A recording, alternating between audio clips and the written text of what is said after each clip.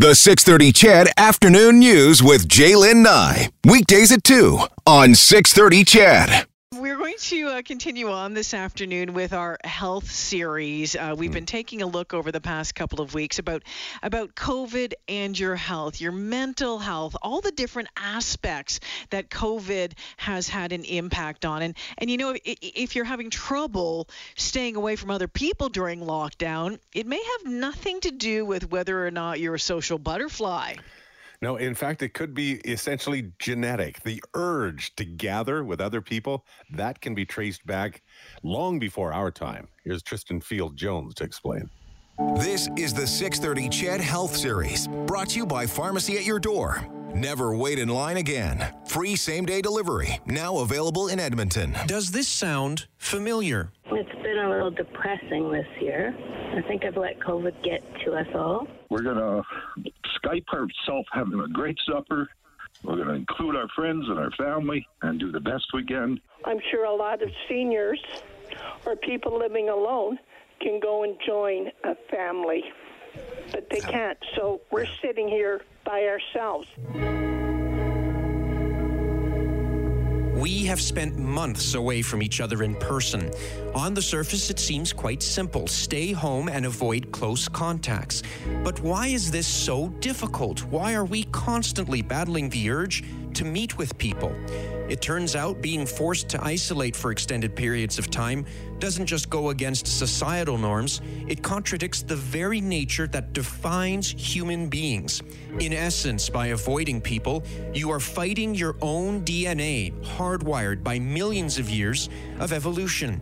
Mariana Roxendick is a biological anthropologist at the University of Winnipeg who studies human evolution. We are not just social animals, but we are extreme cooperators. She says our social interdependence can be traced back to our primate ancestors, even before humans walked the earth. With the exception of orangutans, primates always live in groups. And they always navigate complex groups because there's lots of social interactions and positioning and signaling and all sorts of things that happen in a primate group. And so humans are just an extreme primate in that sense.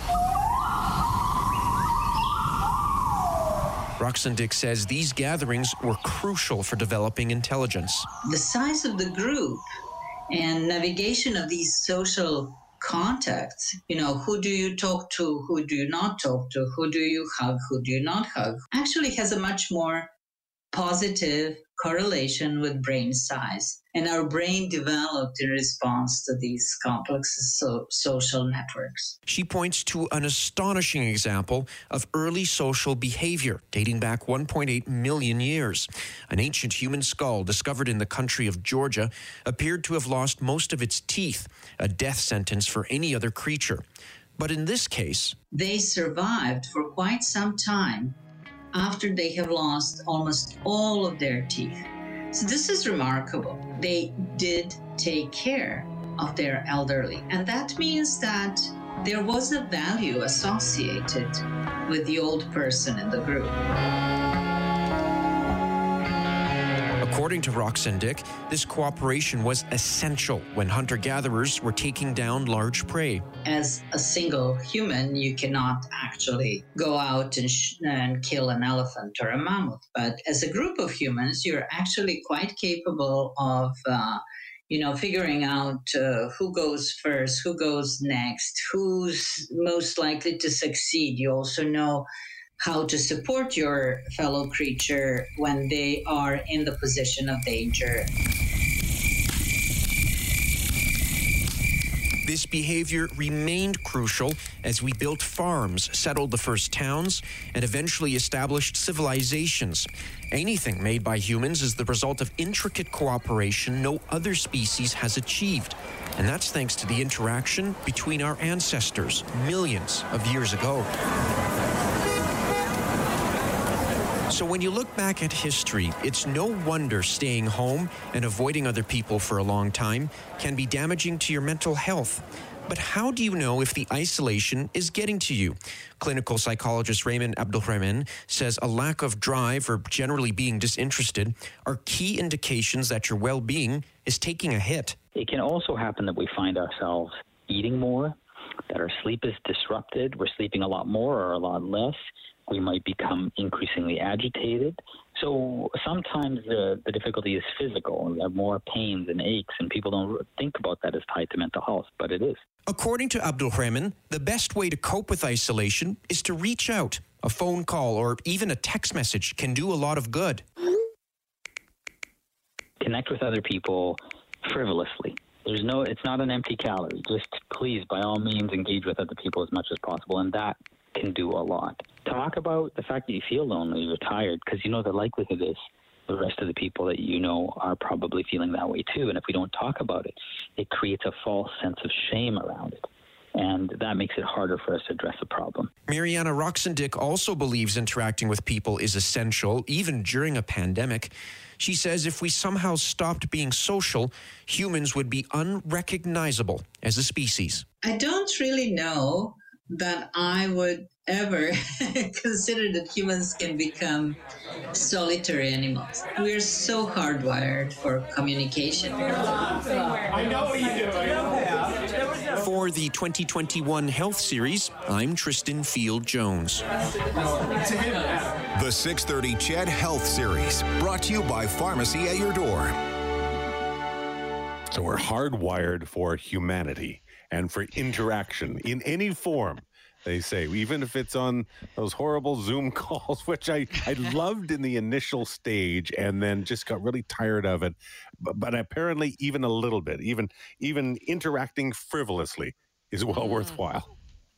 I had a chuckle about when they saying how it might be impacting you, lack of drive, eating more, difficulty sleeping, being agitated. I call that menopause, Daryl.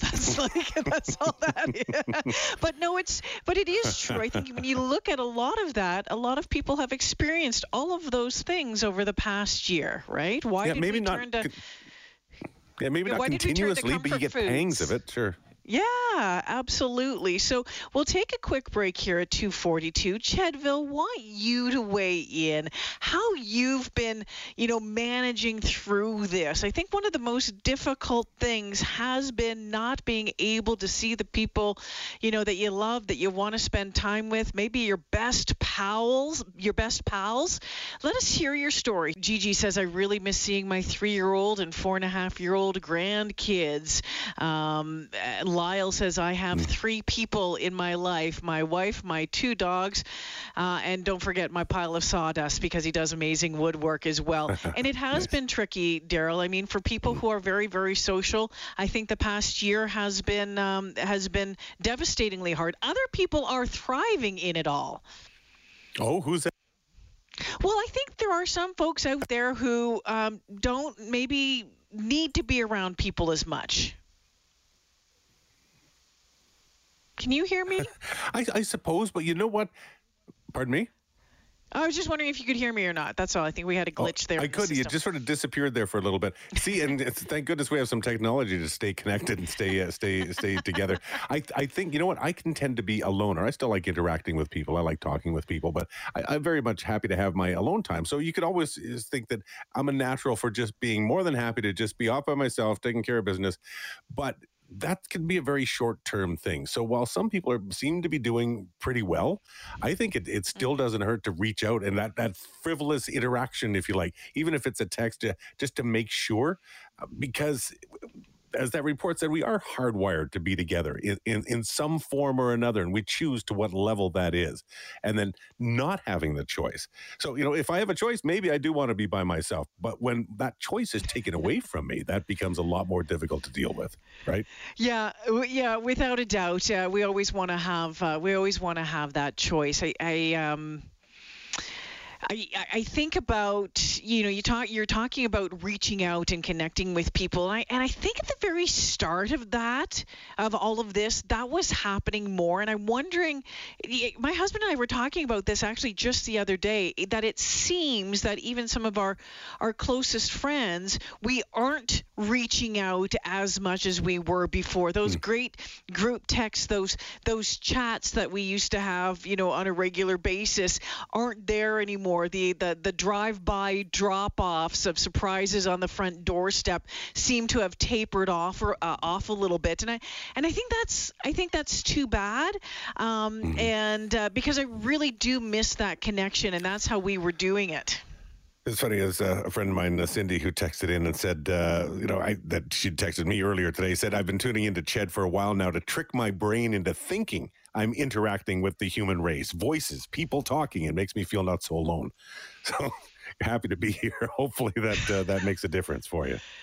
And Neil says, the same thing. He says, I'm one of the thrivers. I'm an introvert at heart. Not having to go to parties and weddings and socializing in general over the past year without needing an excuse has been recharging.